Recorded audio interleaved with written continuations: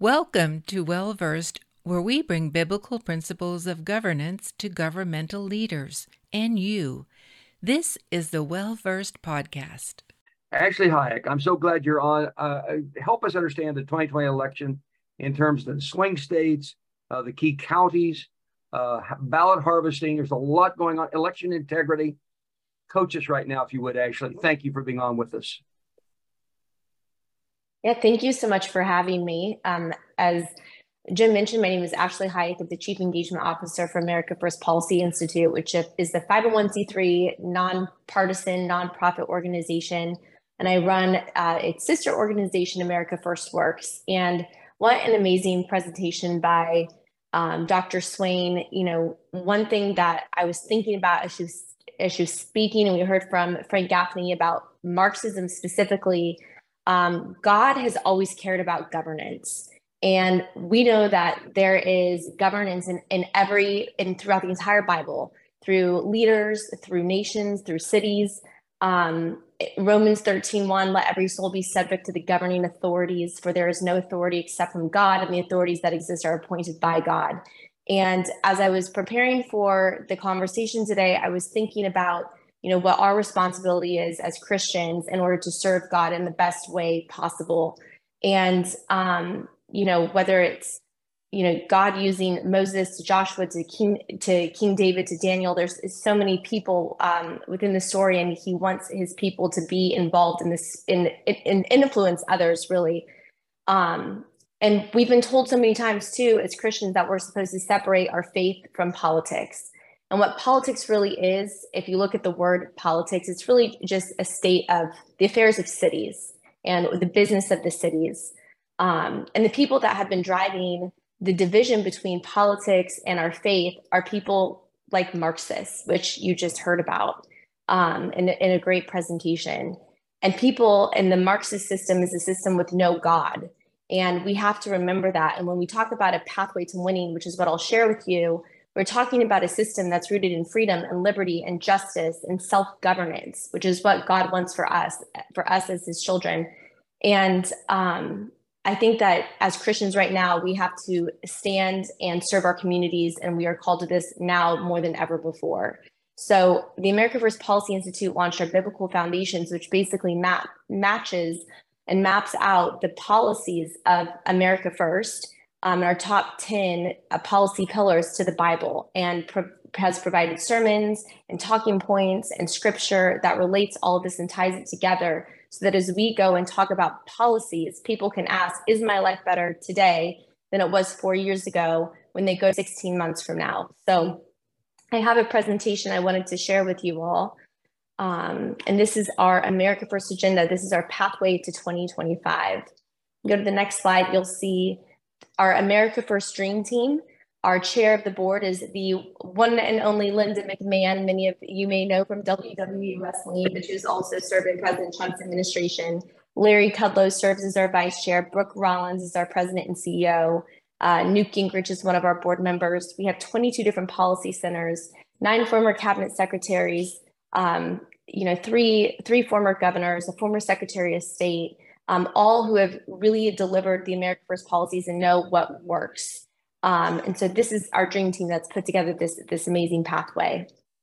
If you go to the next slide, you'll see the 5-pillar plan of how we are going to prepare and perform over the next 16 months. And these 5 pillars, each one of them kind of builds off the previous pillar. So our framing and messaging lab, uniting the movement, Project 19, voter mobilization, and preparing to lead and govern. The first pillar on the next slide is our messaging lab. Our messaging and data lab is run by Hogan Gidley, Mark Lauder, Scott Rasmussen. We have the amazing Kellyanne Conway who's involved.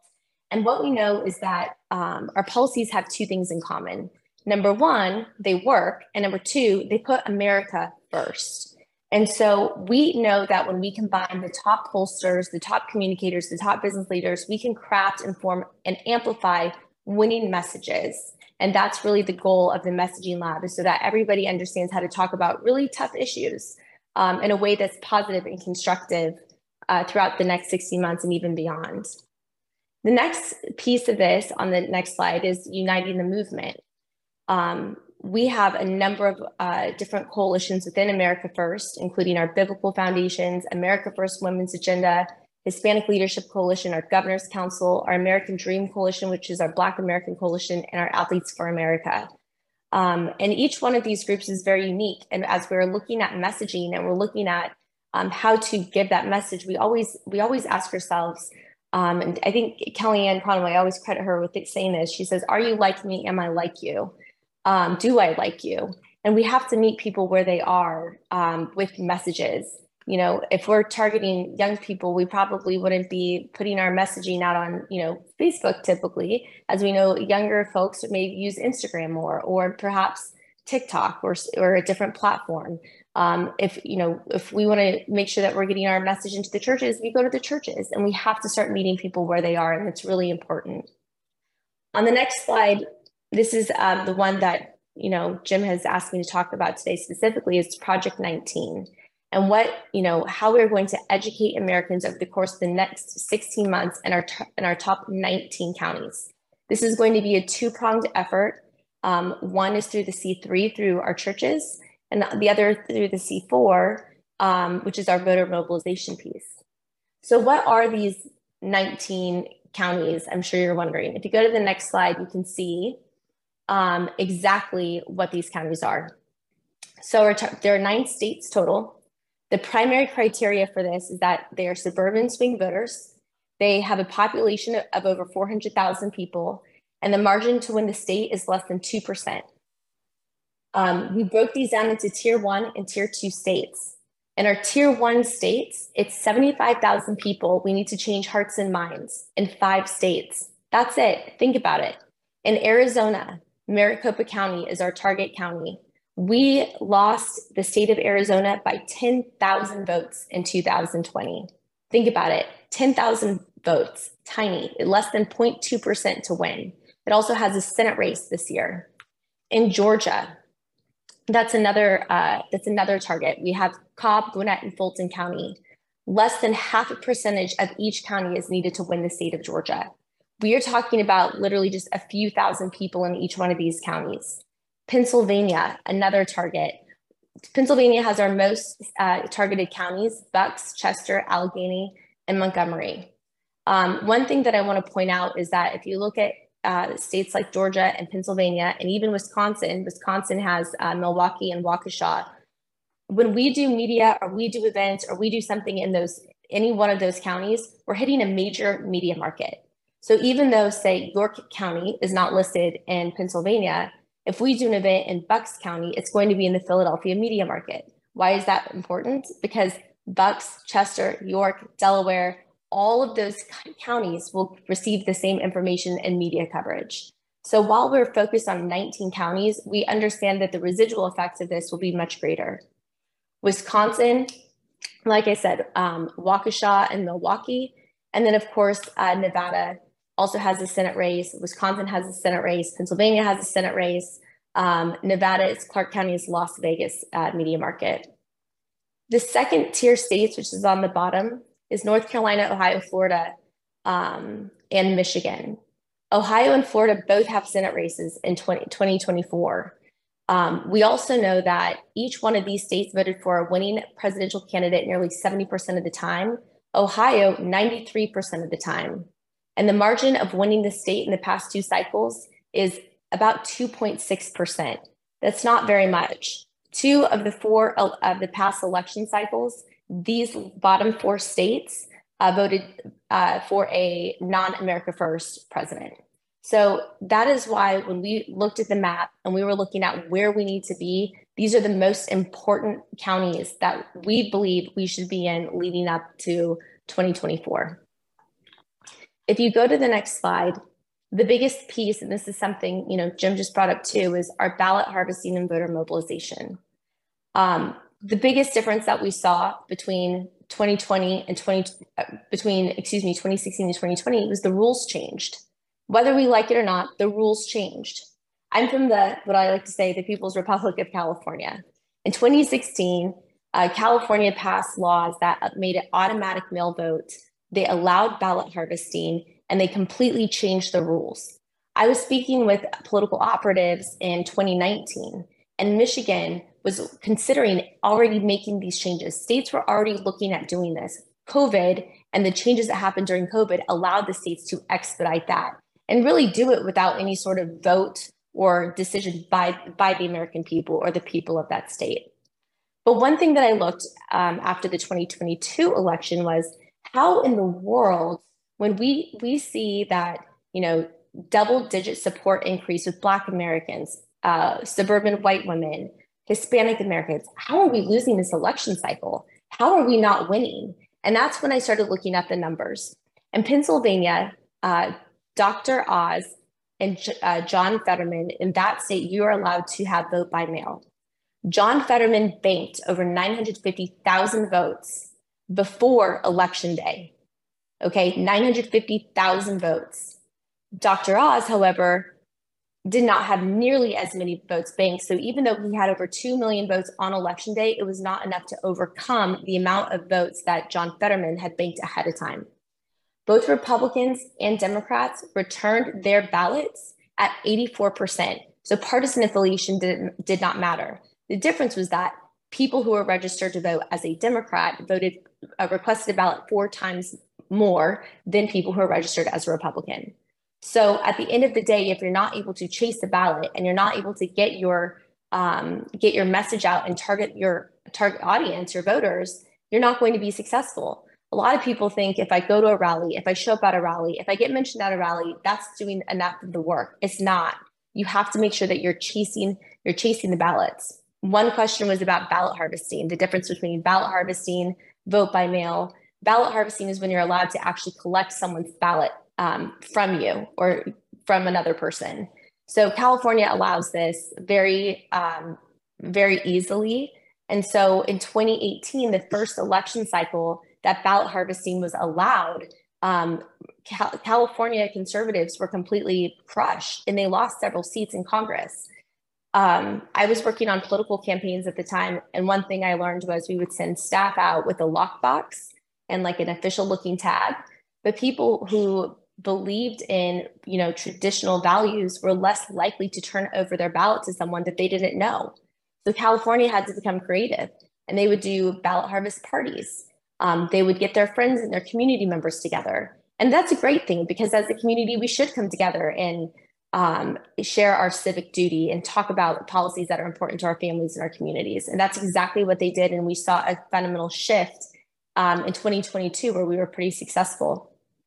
So now this is a matter of teaching people that it's no longer election day, it's election season. We cannot take anything for granted. You need to know the rules of your county. So America First Policy Institute is creating a toolkit for each one of the target 19 counties. So you know exactly what you're allowed to do, when can you request your ballot.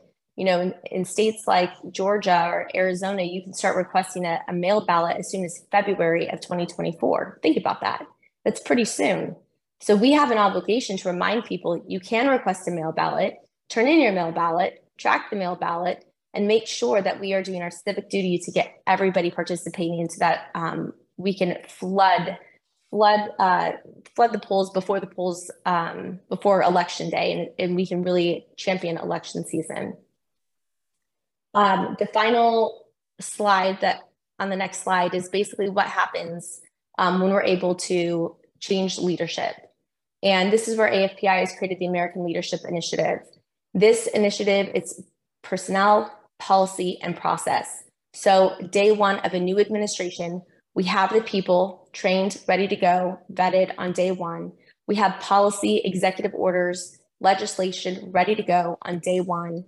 And we have processes, we understand the processes in place. So that way, the staff isn't looking for the bathroom on day one. They're ready to hit the ground running and fight and restore our traditional values in a new administration. So that is pretty much the total presentation of the pathway. Jim, I know you had some additional questions, and I'm happy to answer any of those questions for you. But ultimately, this is a multi-step process that we've begun to implement that will take place over the course of the next 16 months. Actually, you are a superb communicator. What a well done presentation. My question I'm going to come back to in a moment It's going to be the issue on the ballot harvesting. States where it's legal, states where it's not legal. What can people do? How do they do it? Give a little more help on that one if you don't mind. And I want to say this word to all of our listeners. Over the past, I've heard some comments from people who say, well, it's wrong to be America first. No, Rosemary and I've traveled a lot of countries, and we want the leaders in every one of those countries to put their country first. The same way a mom and dad ought to put their children first. You can take care of others after you take care of that. But if you're on an airplane and they say these little oxygen masks drop down, it says, mother, put yours on first and put your kid on second. You know why? Because if the mom doesn't have air and can't breathe, she can't help her kid. So there's sometimes you got to go in a right order. There's a proper order. When you get paid, you probably pay your mortgage first before you start paying other people's mortgages. So America first is a good, solid, sound principle. Every head of state ought to love their country so much. They put their country first. We want them to do that. A second thing is we understand categories. The categories that have shifted out of my brain, they don't work for me anymore. It's Republican versus Democrat. We're thinking of biblical candidates versus those who are anti-biblical. We're thinking of conservative. By conservative, it means they conserve certain things. They preserve certain values as opposed to those who are leftists and don't value that. We think of those who are constitutionalists. I value our Constitution a great deal versus those who don't seem to care about our Constitution. So that's what we're about right now and why it's extremely important. We understand how to activate, and Ashley's training for us is actually quite remarkable. I want to work hard to see candidates who will so love people, they'll protect life in the womb. They so love people, they'll protect the notion of a marriage being a man and a woman. There can be a mommy and a daddy. They'll so protect people and love people, they won't allow little boys and little girls to have their private parts cut off and call themselves the opposite sex. They so love people, they protect them. They so love people, they love Israel. They so love the nation that they want to guard against excessive death that would drown the nation in death. These are biblical, scriptural standpoints. These aren't mere political. These are biblical with political implications, but they're biblical. So what Ashley has talked to us about is extremely, extremely valuable, very, very critical. Actually, a little bit more, if you can, on this whole notion. I think the ballot harvesting, it varies, if I understand, even the definition of it from state to state. So it's a bit complex because we got people listening tonight from probably all 50 states. So you can't exactly advise them for their state because we can't go through all 50 states, but help us to know a little bit more. What guidance do you have for us on that one? Because we don't like the rules. Some states it's illegal in, maybe half the nation.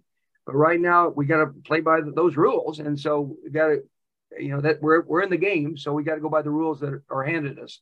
What advice do you have for us on that? Sure. And I love what you just said, by the way. One thing I wanted to say is you hear the quote, a country without borders isn't a country at all. And, America is so fortunate to be able to do so much for other people. Matt Whitaker, who's one of our chairs for AFPI, always says, we're the most generous country in the world. Because we are exceptional, we're able to do so much for so many other countries. And it's because of our freedoms and our ability to pursue what we love and our dreams and prosperity that we're able to do so much for other people. And really, when we put our country first and we preserve those values, we protect our families and we're able to pursue prosperity and receive prosperity, which we can then share with other countries and other people who are so less fortunate than us. And you look at what's happening at our southern border with the cartels and how they're running our border, and these poor children, these little girls that are being trafficked, it's absolutely devastating. And so that's why, this next 16 months, and not even just the next 16 months, but the 16 months after that, and the 16 years and the 1600 years, it's so important to preserve our country for future generations. AFPI at our website, americafirstpolicy.com, we do have we have a map with all the different laws on the website. Another great website to look at is Ballotpedia. They update it regularly after every election. And when you look at those websites, it specifies, who can return a ballot. So for example, with ballot harvesting, there are 24 states and Washington, D.C. that allows someone chosen by the voter to return their ballot. So, if I live in Alaska, Arkansas, California, Colorado, any one of these 24 states, I can designate, Dr. Swain or Cody or whoever to go and take my ballot and turn it in on my behalf. There are specific people that may return a ballot in some states. So in 14 states, the states define who that person can be. So for example, in Arizona, it may specify that it can only be a household member or a caregiver, and it gives a definition. One state specifies, Alabama is the only state that says that the voter has to return the ballot. So great work, Alabama.